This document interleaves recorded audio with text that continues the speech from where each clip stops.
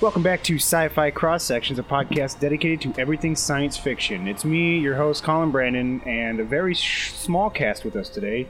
With me is... Jason. I'm Ben Young.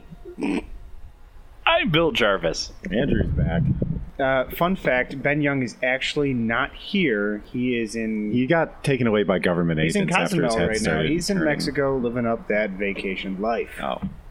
Hey, good for Ben. That's great. Yeah. It's currently you know, 20 degrees and Not all of us get to have vacations. slushing out. Honestly, the last time Ben Young took an actual vacation, like went somewhere, was probably like 5 years ago. So good for him. He needs to get away. So, all right. Anyways, today we're talking about the film Akira. But before we get into that, I'm going to do the news because Ben is gone. I hope I do this well, gentlemen. Anyways, Disney is going back to before, well, I guess the Phantom Menace. Old Republic fans can finally rejoice in the fact that they are getting something they didn't want. According to CNET, High Republic, set 200 years before the Phantom Menace, is going to be coming out this year.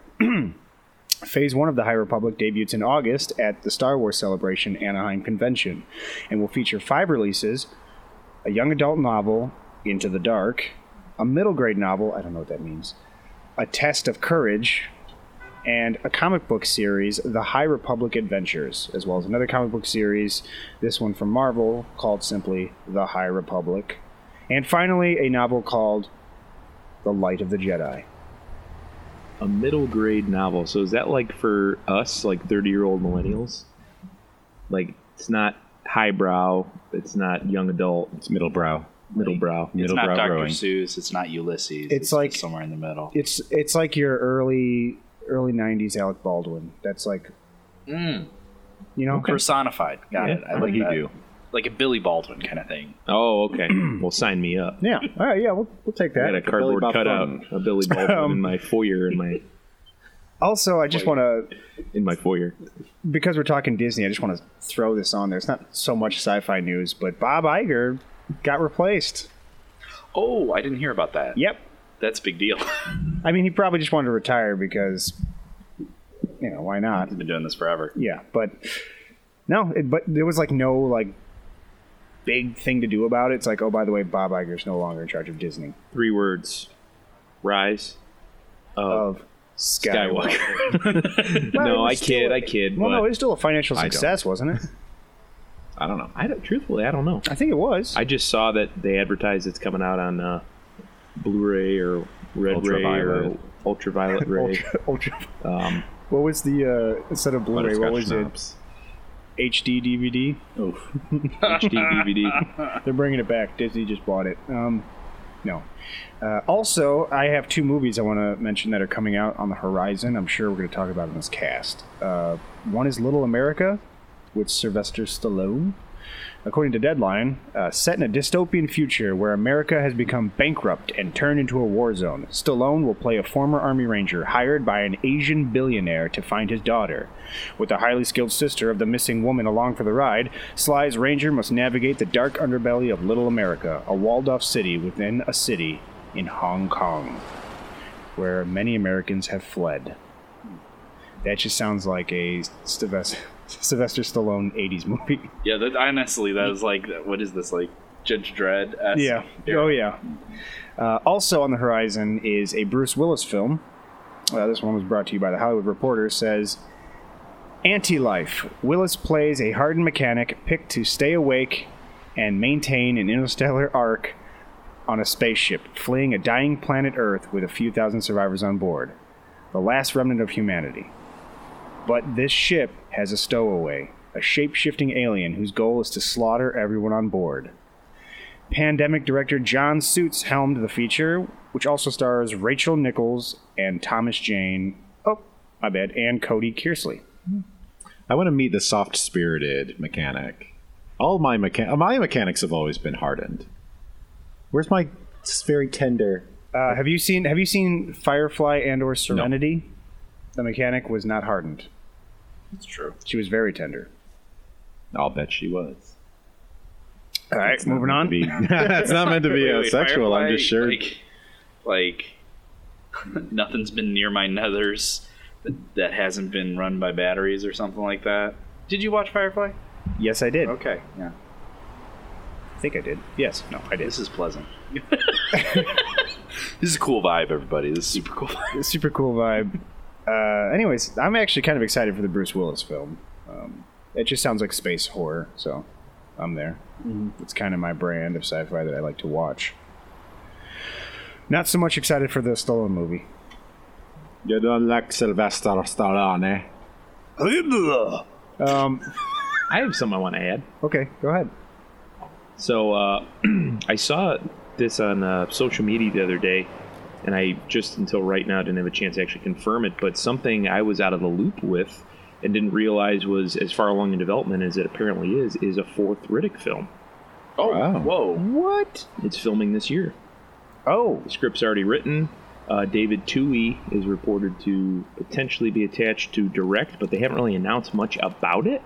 I saw a few articles. It seemed kind of clickbaity, and when you research it and you Google it, it's not like you're going to find a ton of stuff on it, but it seems like it's a go, so that's exciting. That news is ridiculous. Oh boy! Coughing up some of the sadness there, Bill. Yes. all right. Well, we'll see. Does it have a title yet or anything? Riddick 4, Furia, which is Riddick's home planet, or his people's home planet. Oh, that'll be cool. Yeah, we'll see. As long as it's rated R. Oh, I'm sure it will be. That seems to be his new trend, is making it rated R movies again, so I'm all about it. Anyways, but the reason we are here is for the movie Akira. Filmed in... Did you say filmed or made in No. 1988? No. Released. Released in 1988. Akira, directed by Katsuhiro Otomo. Written by Otomo as well as Izo Hashimoto. To a budget of 1.1 billion yen. Yes. For those who need the quick calculation, that is $9 million in American. As of 2020, No, yes, sorry. it could be different tomorrow. The box office was 1.7 billion yen in Japan, so roughly around, what, $10 $10 million. $10 million, and $49 million worldwide. So it's very big That's a financial. very That's a financial successful- success. Very successful. But Oh, sorry. oh, go ahead. No, Oh, I was gonna say, especially for an animated film at the time, basically animated things did not exist in American culture in the way that they existed in Japanese culture. So to have a $10 million budget and to make $50 million was gigantic. Yeah, Gigantic. yeah, that is pretty big. I'm trying to think of what was big animated at the time. He-Man. No. In America, nothing. Yeah. Yeah, The you Mask think was about still it. several years away. There's a lot of cultural implications of it that I want to explore later, but go ahead. Transformers had a movie by '88, I think. Right, It was a Transformers movie. Nimoy. Leonard Nimoy was in it, right? Yeah, and Orson Welles. In his That's final speaking role, right. he said he played a toy that ate other toys. Is he wrong? Rip Orson Welles. Well, Ben's not here to give us that fat synopsis, so we'll I'll turn handle this to one. you, Andrew. In 1988, the Japanese government drops an atomic bomb on Tokyo after ESP experiments on children go awry. In the distant future of 2019, 31 years after the nuking of the city, Kaneda, a bike gang leader, tries to save his friend Tetsuo from a secret government project. He battles anti-government activists, greedy politicians, irresponsible scientists, and a powerful military leader until Tetsuo's supernatural powers suddenly manifest. A final battle is fought in the Tokyo Olympiad, exposing the experiment's secrets. That sounds like my 2020 so far. I often have psychic experiments that require atomic bombing. I feel for you. Hey, Who doesn't these days, you know? So I've never seen Akira before. no, neither have I actually. so And when this I- was my idea. When I started the movie, I wasn't looking at the screen. I was actually looking at math problems on my other monitor. And I saw the the explosion, and I was like, was that just the like animation for a company's logo based out of Japan? I was like, because damn, that's pretty strong. It's like, wow. But then I realized that It's like, oh shit, movie's happening. There's plot developing right now. the movie, that was it at that point. But I'm sorry. Go ahead, Andrew. No, hey, I mean, this is installment 2 of what we're calling Miller March. Miller Madness. Yeah, despite the fact that it is still February, and the other movie took place in February. Well, we had to bump them around because the Invisible Man, apparently. Yeah. Which looks more like a horror movie than an actual sci-fi. So I think we should probably kick the shit out of Ben. Yep. Well. Yep. So I just wanted to. Bill, save us. No, you're good. I wanted to say, oh Ben, I miss you. I didn't realize the void that you felt, but we need you, buddy. But we love you. But what was I gonna say? Akira. Is that Akira? That's really how they pronounce it. Jason says it's the best. Yeah, anyway, what? Akira. That's so good. But no, okay. So Akira. The whole thing represents post-World War II Japan. The idea of having this anxiety about the world ending, right? That's the analysis that I've kind of seen online. So that kind of encompasses the entire film, is this anxiety and this culture of Japan. Seen in a lot of media, seen in a lot of Japanese media at the time, that a lot of things were kind of post-apocalyptic. A lot of things were, disasters and stuff like that. Like it was mostly the aftermath of the disaster that people were dealing with. Like around that time was when anime was just blowing up at the time. Akira was post-apocalyptic, sort of rebuilding, and then Fist of the North Star was a post-apocalyptic anime that came out at the time that was huge at the time. Fist of the North Star is very interesting, and you should look into it, but it's out of the scope of this podcast. So, but no, it's very interesting that this sort of idea, this fatalism that Japanese culture had at the time, kind of was presented in this way. Because it felt like a very fatalistic movie, right? It felt very like, well, things blew up at the beginning, and then we're also doomed to die at the end, sort of thing. We blow up again. So it's like, it's human nature. We just deal with the aftermath. That's the feeling I got generally out of the film. Does anybody have anything else they got out of it? I think Jason might have something to add to that. Yeah, so I just want to start by saying, it's really interesting to me that you, Miller, I'm pointing at you, Miller, did not see this, but this was your recommendation, because when I watched this, I was under the impression that a wild dog appears. I was under the impression that this was like one of your like all-time favorite classic films that you like were dying to get everyone else to watch. Sure. Because I know I've had a few of those. Virus comes to mind, all-time classic film that you love for whatever reason. You want to get everyone to watch, so you add it to the queue or, try to work it in.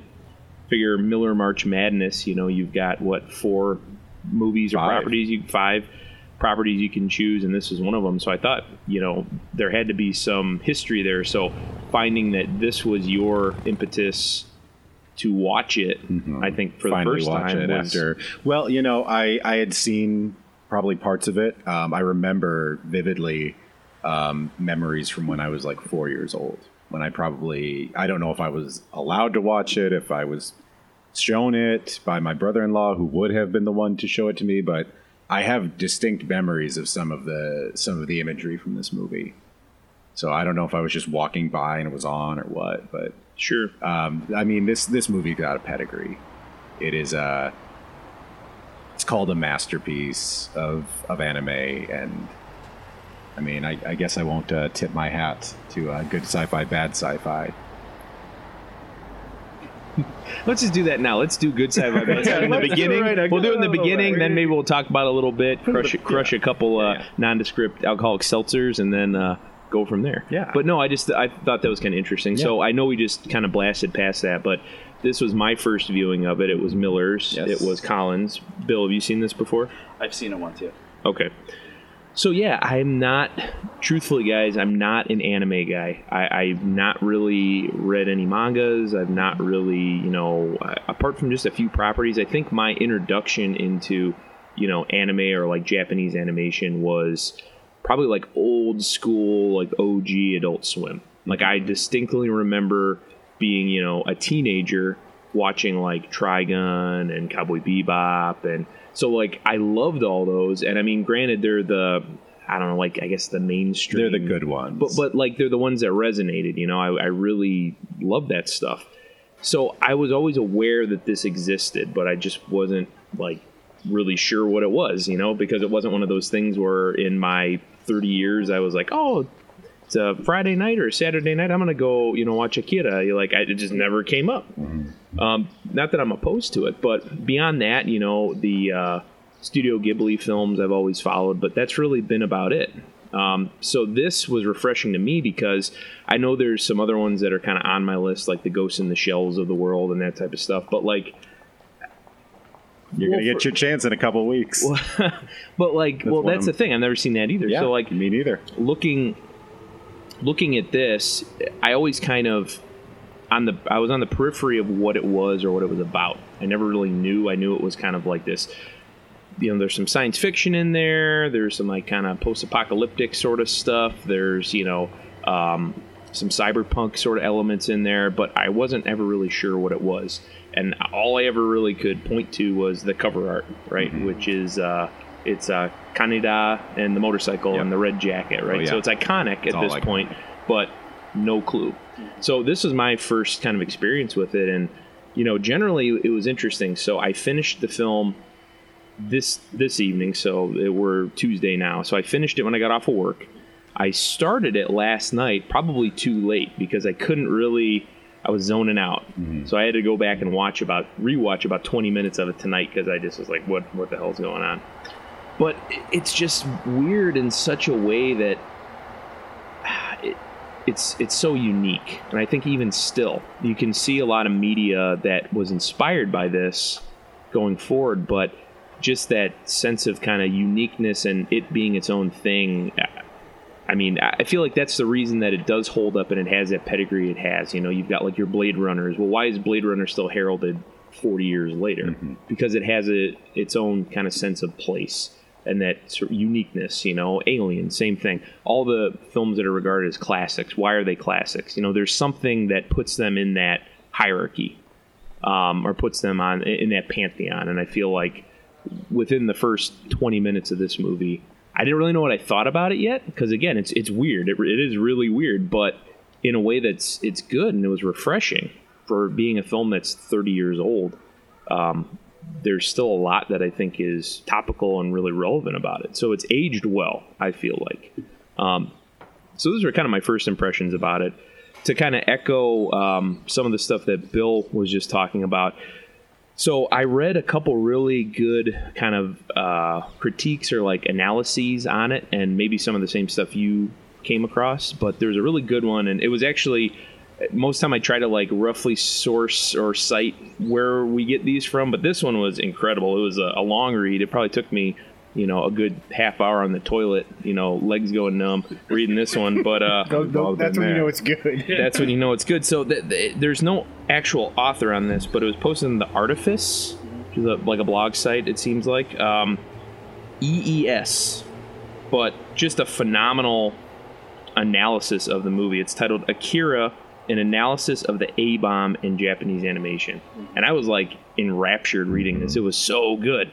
But one of the things that was really interesting to me, and it kind of ties into what Bill was just talking about, there's a lot of apocalyptic kind of elements or references in this, but the way that I took it, and I guess this is me blowing the doors open, so you guys tell me what you think. It's an apocalypse, but it's almost like an apocalypse in a sense where it's positive. It's a breaking down. It's a destruction in order to create something new. So, like, I didn't view any of the scenes where things are being destroyed or things are blowing up or we're going into different realms of existence as being negative. I don't know, it's weird, but, like, overall, I mean, in the beginning, when you have that initial blast in 88, at that time you don't know what's going on. They kind of give you like a backstory of it, but we come to find out later that's not actually what happened. So in 2019, I almost said present day, but in 2019, when we see this happen again, and Neo Tokyo is absolutely demolished at the end, I saw it. I mean, it's weird, but like you feel positive about it. You don't feel a sense of loss per se because what was being destroyed was so corrupted in the first place. I mean, that's kind of like the 10,000 foot view of that. I mean, that might be obvious, but to me, it was really kind of profound, especially in the end where you've got, the sun kind of poking through the clouds, especially for the film being mostly, I guess the aesthetic of it being kind of nighttime and very neon and overcast even. Yeah. To finally get that, I thought was pretty interesting. So I don't know. That was one reading. I think there's a lot of stuff we can talk about, kind of different subtext to the film, but like that was to me a really big one. Is this just sense of kind of breaking down, I guess in most basic sense, breaking down what has already existed, or breaking down I guess it's a whole other thing too. The past and notions of the past and notions that the past were, better, or things were better maybe back then, but also saying that what we have or what we potentially could have in the future isn't necessarily something that's better. It might be different, but that those things that we choose to replace in our society aren't necessarily a better way forward. They're just a different way forward, and they're not above any sort of reproach or above tearing them down if they fail us, when they don't work. Okay. Yeah, those are like excellent themes. Mm-hmm. The whole thing. Very concise. So from the beginning, where do we start? So we start on the... Yeah. Well, that's after the explosion, so yes. Right. So Yes, your deviants. Yes, exactly, the deviants. So you have that, and then Kaneda awakens, right? That's the whole idea. Was it Kaneda? Or was it Tetsuo was the one Tetsuo. Tetsuo awakens his powers, which was interesting to me because it's like usually with these things you have like something similar to like the hero's journey. It's something similar to the hero's journey, like that that sort of reawakening or that awakening or that moment that changes a character all the way. So that was like, and that happened at the beginning of the film basically. And then, so the pacing, and I'm not saying that this movie is perfect, right? I think that you have a very fair point when you were saying that at the very end you kind of like got lost a little bit, which is fair because everybody says that about this movie, is that once you get to the end it's kind of like, okay, but how did we get here? Like it gets very heady. Exactly. And the reason is for that, I found online, was that in the manga, I think it's like six volumes, and they took the first half of the volume, or they took the first half of the first volume, and then they took the last half of the last volume and put them in the movie, and then they made a little transition in the middle. So they took this huge property and shoved it into what is still a long film. What, two hours? Yeah, two and some change. Yeah, exactly. Two and 7, I think. So they took this huge property that is beautiful, heralded as a manga. And really, if you see some of the imagery from it, it's absolutely gorgeous. Very interesting panels that go on through that, but that's out of our scope. So they took this whole thing, shoved it into a movie, and so the pacing, everyone says, kind of doesn't make sense at some point. There are some little sentences that are throughout that, like they said, the amoeba or whatever, an amoeba trying to do or having the power of what a human has and not understanding what it really is. And so when you were saying like rebirth and like, things being destroyed is actually like the world destroying itself to make itself better sort of thing, is kind of like that's what they were referencing with the amoeba. So I think that's a huge theme, is rebirth throughout the whole thing, which I think any great epic story has. But yeah, no. So Tetsuo awakens, and then we continue. Where does it go from there? Tetsuo awakens. He gets picked up by the government, and his friends are looking for him. And he breaks out of the government facility, and he's having all these kinds of problems. The government picks him up again after he steals Kaneda's bike. Mm-hmm. And I was going to say they get beaten the shit out of by the PE teacher, apparently. Yeah. The child abuse laws in Neo Tokyo are spotty at best. At best. I'm like, come on, it's 2019, people, get with it. But, I thought it was so interesting that, I mean, like we said, it was a big inspiration from the A-bomb, right? Mm-hmm. That was a huge effect on here, and the fact that Japanese culture grew so much. And did you, in your analysis, did it talk about how the Japanese feared the intense growth, the exponential growth that the country was going through? Did it mention anything about that? Because that was a fair point that I found. Was that kind of Tetsuo's growth and the fact that everything gets out of control was part of like the Japanese psyche of we have our culture and we love our culture. From that was basically industrialized out of it.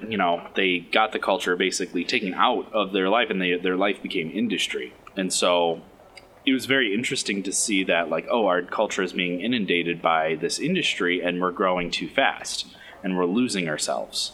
And so that's kind of like they were saying that that's what the director was trying to indicate with this huge, growing, monstrous Tetsuo, who was getting too much power and would self-destruct, and so that's kind of like the Japanese consciousness, sort of like that's what they said that was part of it, being fatalistic and having worries about the good things, that things are too good, we're growing too fast, we've got to slow down, and so it's like very interesting that Akira kind of encompasses and embodies that. Even in like modern day Japan, there is kind of this, like, after World War II and Americans came in and sort of helped doing the rebuilding effort, Japan kind of became hyper consumeristic. Mm-hmm. All of our consumer electronics, all the best consumer electronics come out of Japan. They're a powerhouse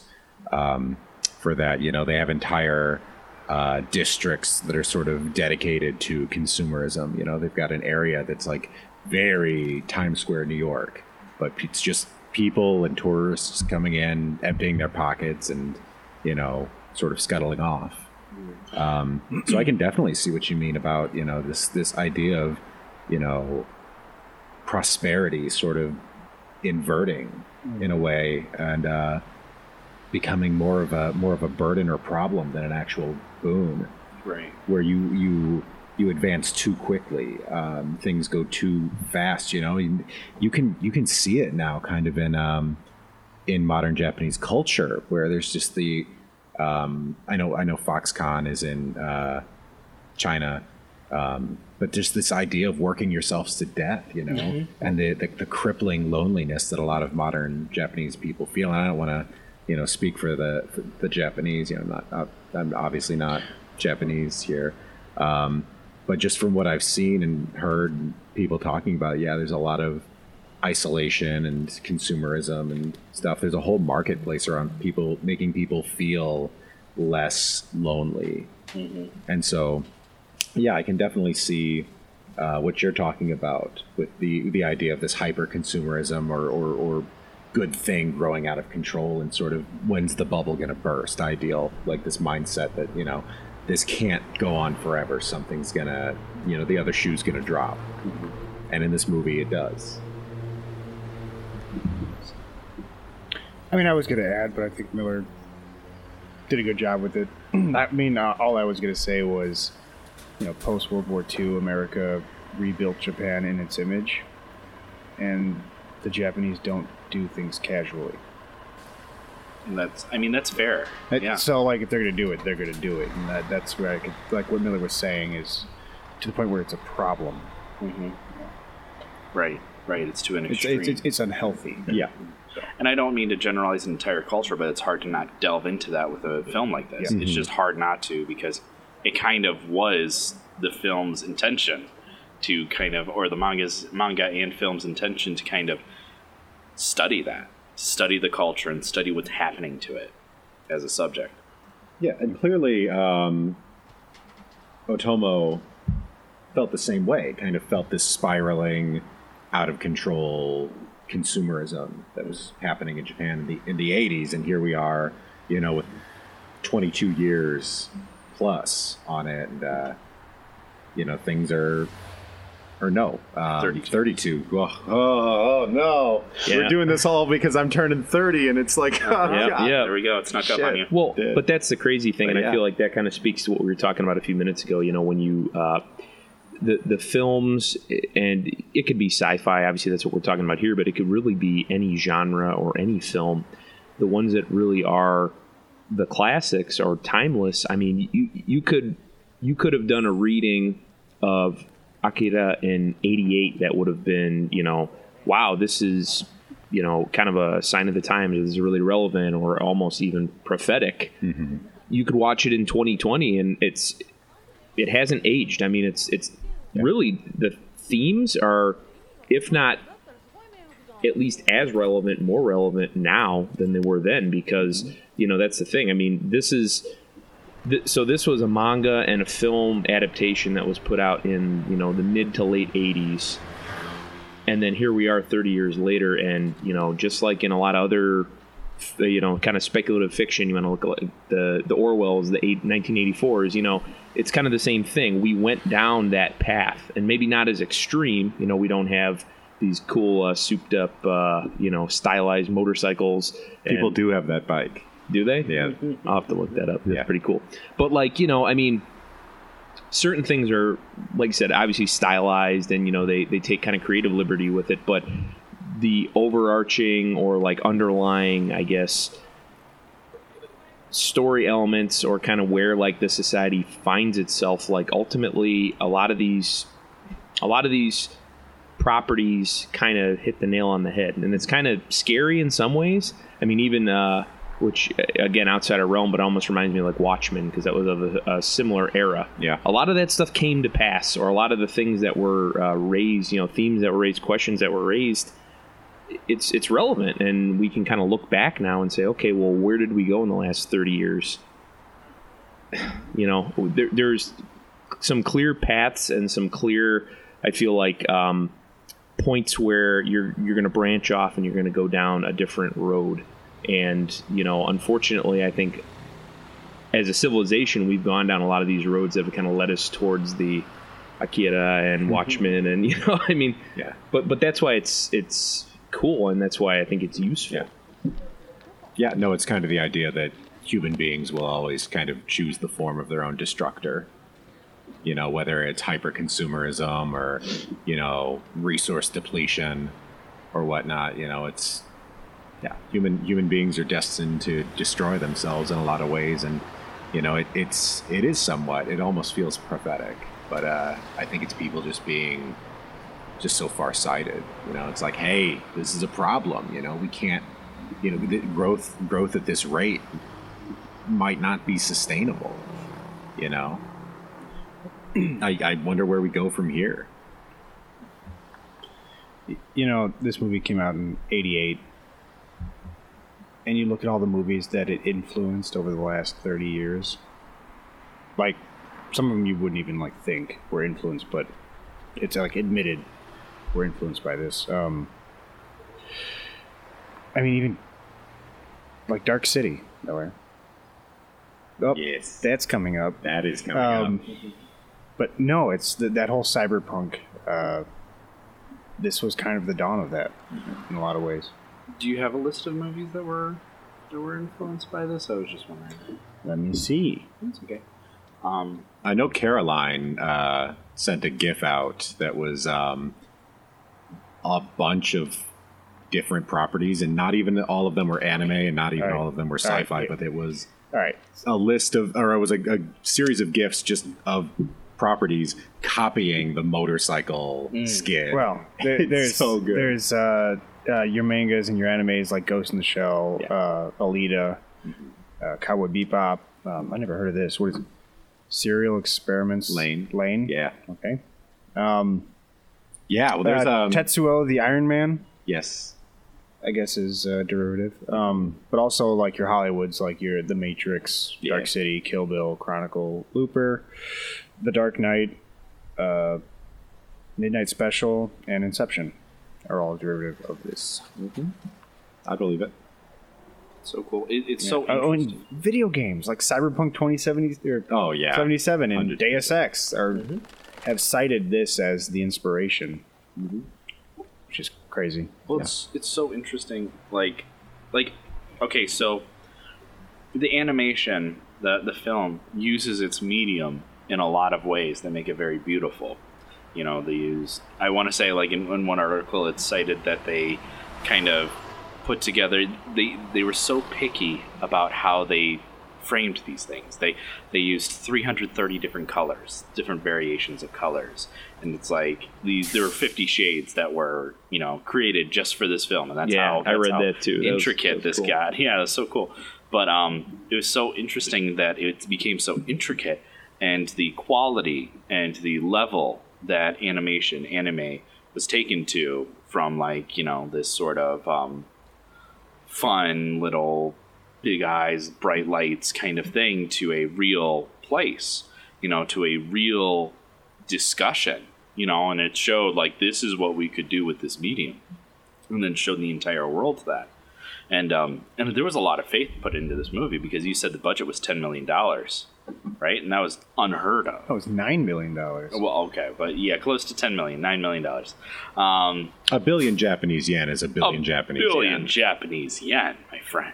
But a billion Japanese friends. yes, a billion Japanese friends this cost. No, but like it influenced so much going into this. It's, you know, it showed the world that this is what this medium can do, and a lot of people were unaware of this sort of animation that had been developing over the past 30 years in Japan, because there was this hyper consumerism, there was this hyper, you know, consumption of media, and so there was this animation, there was this anime being developed since the 50s, you know, and so, you know, every single other culture was unaware of it. And then, you know, Akira comes out and it blows it up. You know, it gets on every single, you know, select theater screen, you know, in the world, and it blows up, you know, and so everybody's just like, wow, have you heard of this thing? Have you heard of this thing? This is amazing. This is beautiful. And so now you get backing behind all sorts of anime projects, like, you know, Dragon Ball Z was apparently originally was like a comedy action manga, and then it, you know, got this taken off, and then it went worldwide, and, you know, there were all these little things that started becoming serious. They would start making serious money and being taken as a serious property, you know. So, and now anime as a whole is one of Japan's chief exports. Exactly, and it's like, this is what, for better or worse. This is what we like to consume, and we've also made it our chief export. Very interesting. I like that. Yeah. Well, to that point too, I mean, you can point to that same thing happening, I think, in a lot of different mediums. You know, you have that one property that really elevates it. So I'm not saying that Akira was like the first property that elevated manga, because again, but anime or manga, I guess, in general, because I'm not familiar with it. You know, I think Miller probably would be a resident expert there, if not, you know, yourself.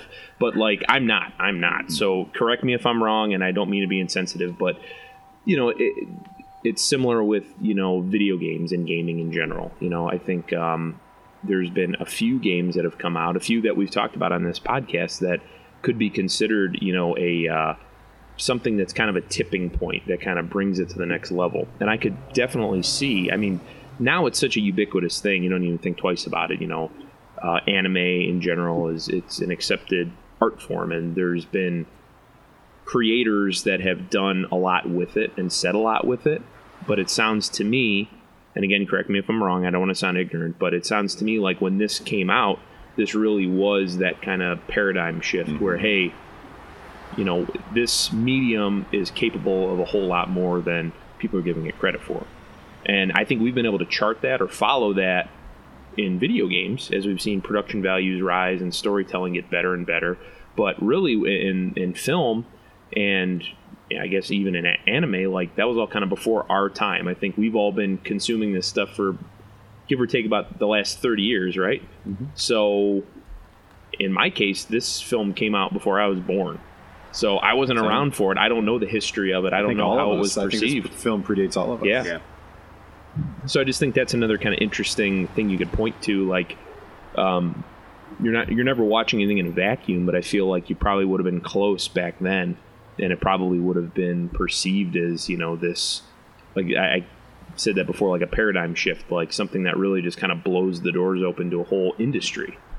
Oh yeah, if you were little baby Brad discovering Akira on the shelf of a Suncoast Video, at the mall in Northwest Indiana, and it'd probably blow your goddamn brain out, like it's insane. Yeah, if I've ever seen any of that, it's because of him, and a lot of these films actually kind of are informed from my brother-in-law. I think Bill and I kind of had a little bit of a thing on that on the group chat where your brother had gotten you sort of into some of this stuff. It was so interesting. Actually, that's another cultural thing I wanted to talk about because, like, the passing of the anime torch. The passing of the anime torch. Well, now it's like you just find it organically. You hear a Crunchyroll ad at the end of every fucking YouTube video or something. It's not even about anime at all.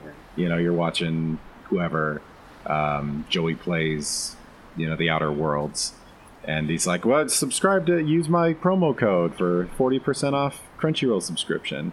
Now you don't find anything like that organically, but back then you used to have to go to those obscure video stores in the mall, your Suncoast and stuff like that. I mean, I remember going in there. I guess FYE would kind of be an analog to that.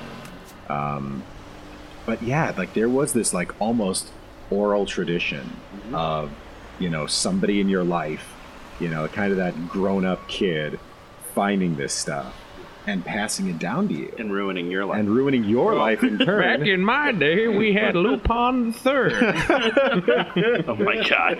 Anyway, so it's so interesting that we're talking about this because it's like, it was actually kind of part of, and it's weird to say, kind of part of another subculture of punk culture at the time. It was very interesting because it was part of nerd culture, but also people who were like iconoclasts, like skaters and like punk, because that's what my brother was doing at the time. And everybody's like, oh yeah, you gotta watch I'm gonna play some old school Nintendo, I'm gonna watch some kung fu movies, and then we're gonna eat some ramen and watch Akira or like Bao or like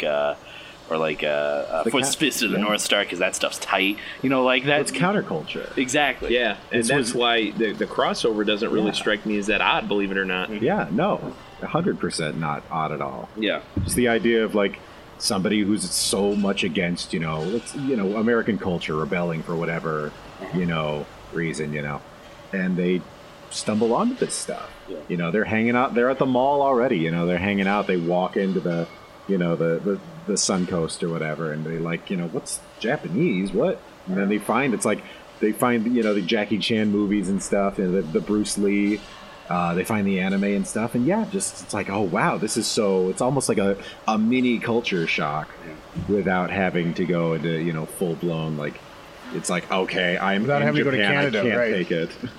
Well, and then it's like, oh yeah, and you're right, because it was kind of like a tradition. It's like you get it from you get your video from the video store, and then you got to tell your 3 friends about it. And like, oh man, I want to watch that. And you go over their place with your VHS, and then you like take your copy of The Last Mohican, tape over that little square thing, and you just like tape over it, and just like, oh, now you have a copy of Akira. Now you have a copy of this. And then of course your little brother's going to be like, oh, what's he watching? Why would you do that to Daniel Day? Daniel D just wants you to hang on to that copy, man. Yeah, no, don't copy that floppy. Colin has. Don't copy that floppy. Colin, the little known fact about Colin. So in his home video collection, he has no less than 300 VHSs. They're all Last of the Mohicans. He's building a throne. They're actually all copies of the same film. And one of them is in French. Yeah. Oh, okay. Yep. Okay. Yep.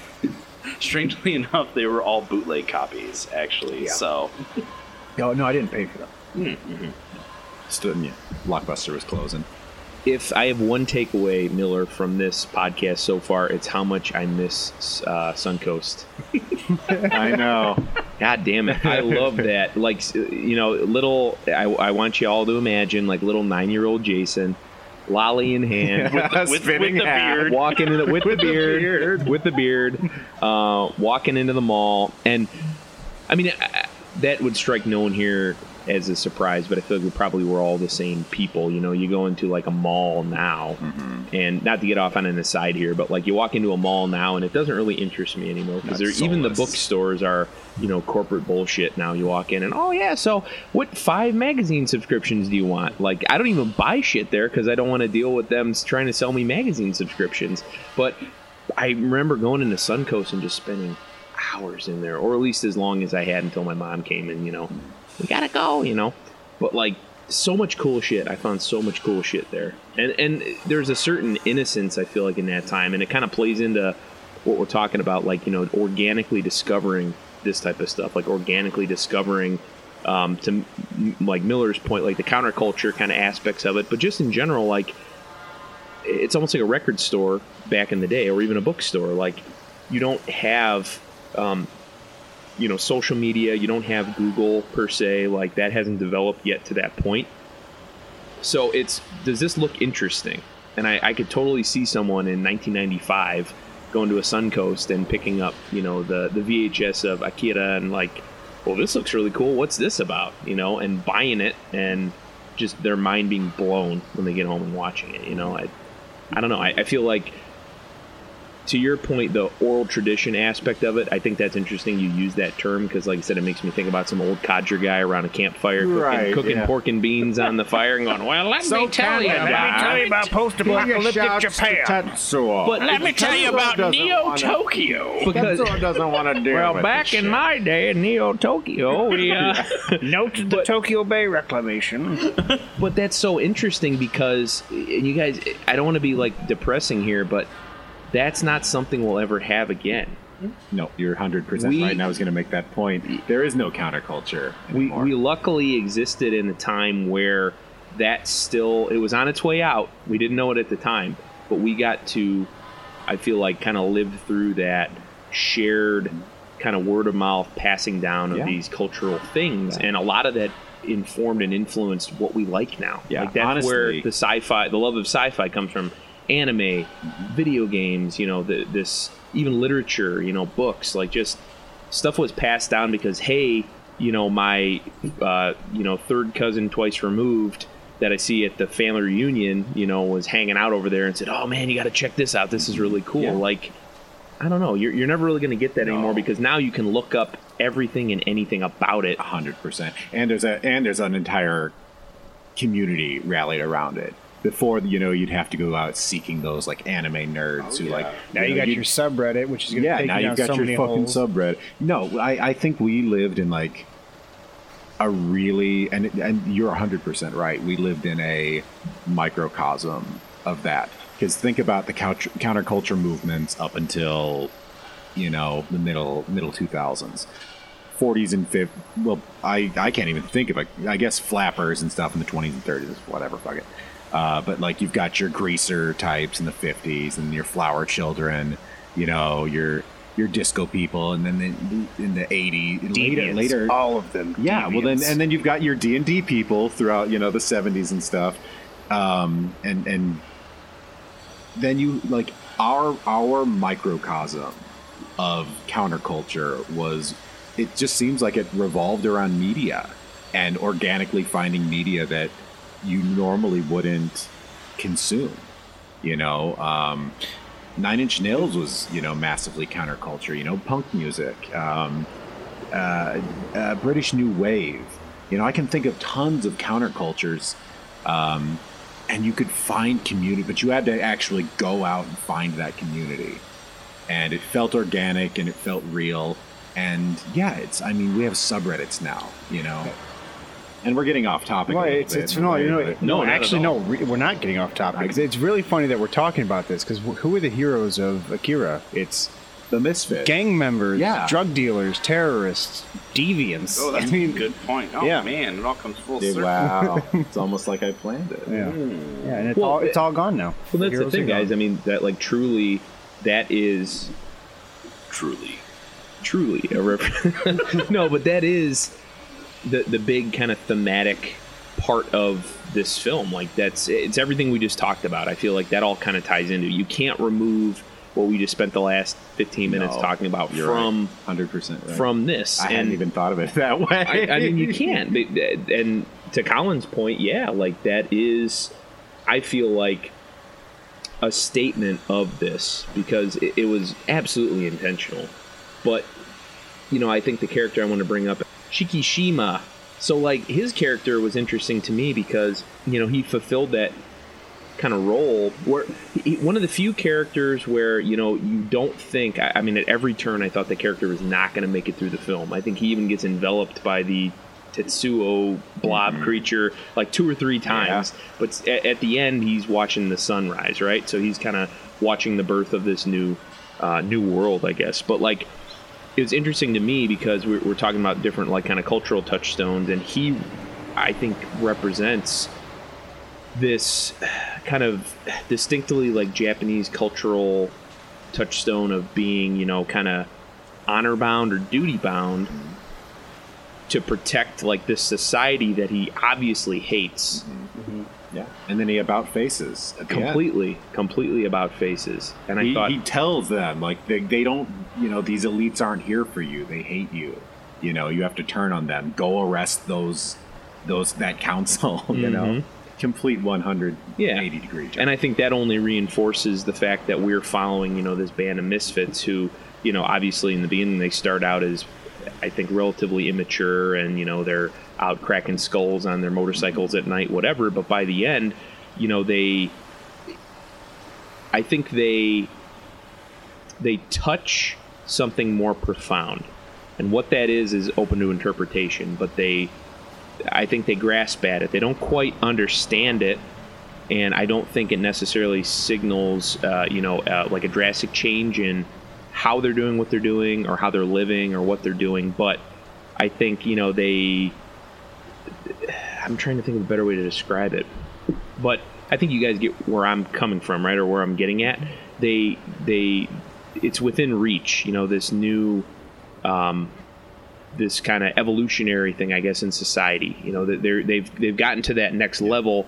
Now the question is, what do you do with that? It's a metamorphosis. Yeah, what do you do with that freedom, I guess? And I think that's why I thought it was interesting where the film ended, because the focus is more on, it's less on the characters we followed, it's less on the destruction of Neo Tokyo, and it's more kind of on, you know, the ascension to a different kind of plane, almost. The I Am Tetsuo. Yeah. Mm-hmm. Roll credits, and I was just like, Yeah. all right. You know? But not in a bad way. No. I thought that it was a great way to end it, personally. But It's the end of this film is so weird, right? Like, it's extremely weird. You know, it's all these ESP children coming together and having Akira, and none of them, even though they're more advanced or, you know, have better abilities than an average human, they still don't fully understand what they're involved in. And they don't understand this weird, almost supernatural, power that they're involved in. You know, this sort of otherworldliness. And so, you know, they hint to it in the middle of the film when they're just like, well, just imagine an amoeba having the powers of a human being, like you said earlier. You know, just imagine that, and the amoeba trying to understand what that power is like, or what power they are being involved with, even though they're a single organism being with billion organism, you know, powers. So it's interesting because at the end it's implied, and I think the manga clarifies, that they actually create a new universe in this sort of singularity. And so they and I didn't know this, but, you know, they all come together, and then there's this powerful being, and they create a new universe. And that's kind of like the particle that falls, and, you know, Kaneda grabs it in his hands, which is a really powerful image, by the way, from the manga and in this. And that brings me to another point. If you get a chance to just look up online, like the destruction of Neo Tokyo spreads that happen in the manga, they are absolutely beautiful. Mm-hmm. This guy, when he's making this thing, he uses the visual component of manga to kind of create this space and this beauty of silence, because he has all these panels that are just like the characters not doing anything. It's just the characters experiencing their environments. And you kind of have an emotional, visceral experience looking at these. And they're not saying anything. They're not developing anything. They're not doing anything, but you feel these characters. And you really feel the destruction of Neo Tokyo. And I think that's really something that this massive scale destruction kind of conveyed in the film. And I thought that was really cool, and it like really shows you the scale of what everybody's dealing with, and the fact that it's difficult to comprehend as humans this sort of massive power, which brings us back to the A-bomb. We're dealing with meddling with basic things that we don't understand, and the power is beyond us. And so we shouldn't mess with it. We should let it be, because it's going to do what it's going to do, and it could only destroy us. So yeah. Damn right. Well, gentlemen, unless anyone has anything else they want to add, I would like to go into good sci-fi, bad sci-fi for our listeners. Great. Jason. Yeah, so I think I'll start this by, I guess, answering the viewer question or listener question that we had. Not viewer, obviously. You wouldn't want to see this right now, trust me. Just Truly cans everywhere. I'm in sweatpants. There's like some gold pieces over there. There's a pumpkin. It's just, it's a mess. I think, not lying. If I remember correctly, Caroline asked, would you have watched this had it not been something that was assigned as our sci-fi boy homework? No, I wouldn't have. Truthfully, if this had not been something we were watching for the cast, it probably would have been 10 more years before I watched this. So generally, thank you, Miller. Like, I'm glad we did watch it because I get it. Yeah. I don't think this changes necessarily my view on like anime as a whole as being something that I'm going to go out of my way to consume more of. Not that I don't like the medium, but it's just not. It's not something I follow. Certainly, in some cases, I think this being a prime example to my detriment. Mm-hmm. But no, it just really embodies, I think, and encompasses, in a broader sense, like what sci-fi or good sci-fi should be.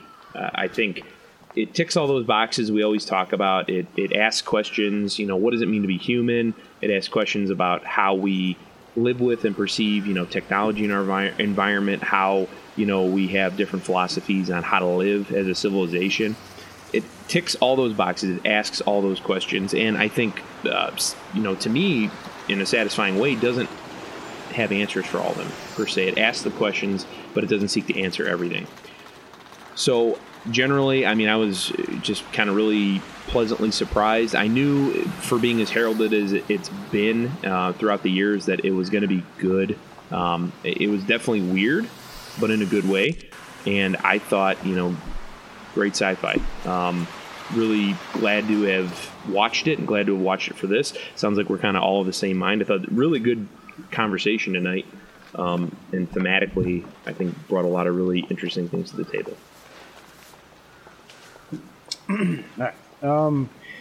For the sake of brevity, I'm just going to say this was good sci-fi. I always love it when sci-fi can be a cautionary tale.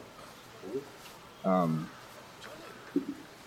just blows my mind that we are past the point where it was the future for them. The distant future, where like things are crazy. Good sci-fi. Andrew. Yeah, kind of to Caroline's point, this has been on my radar to actually fully watch as a fully developed adult for many, many years. And had I not been given the chance to curate a month's worth of content, I don't know how soon I would have watched it. It's been at my fingertips for at least... in one way, shape, or another for 25, 30 years. But yeah, this was on my list.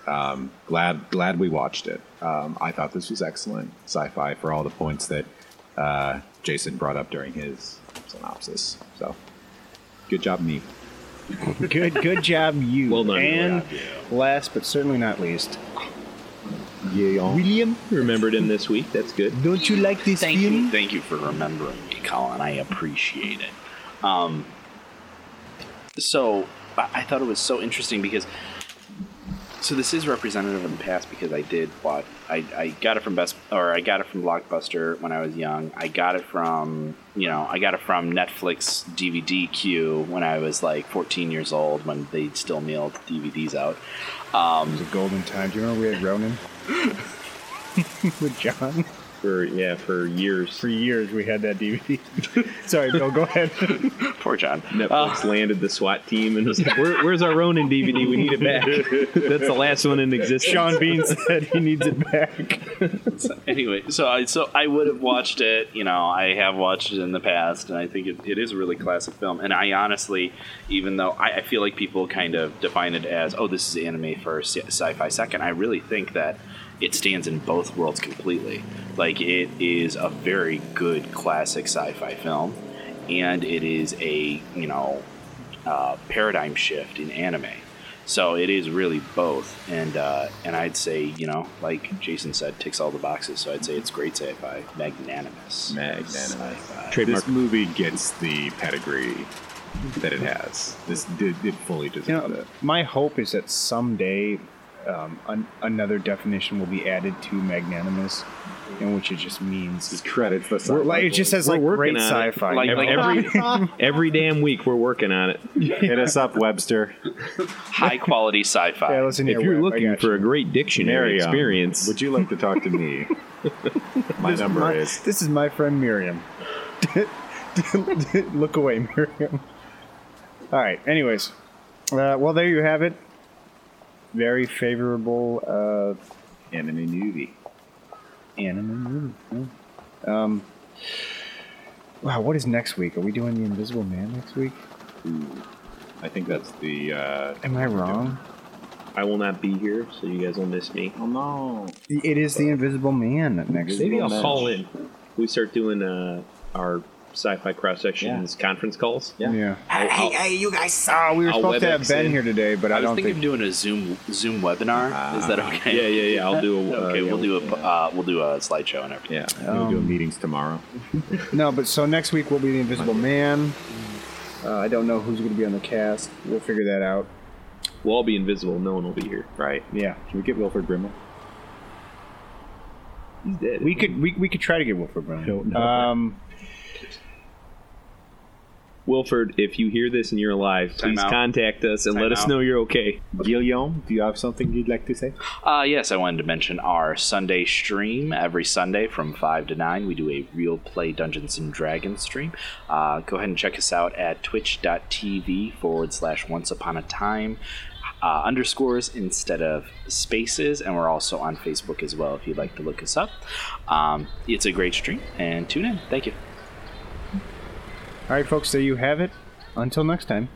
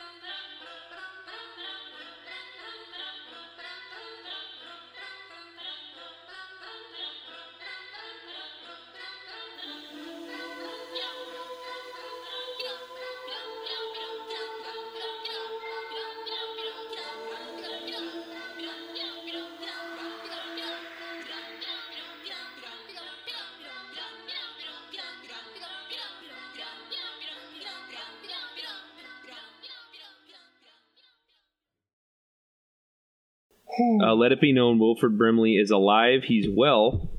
He has a Twitter, and his background on his Twitter is His thing. His earring from. Former actor, former spokesman, former musician, current family man. Damn, Wilford. 85 years young.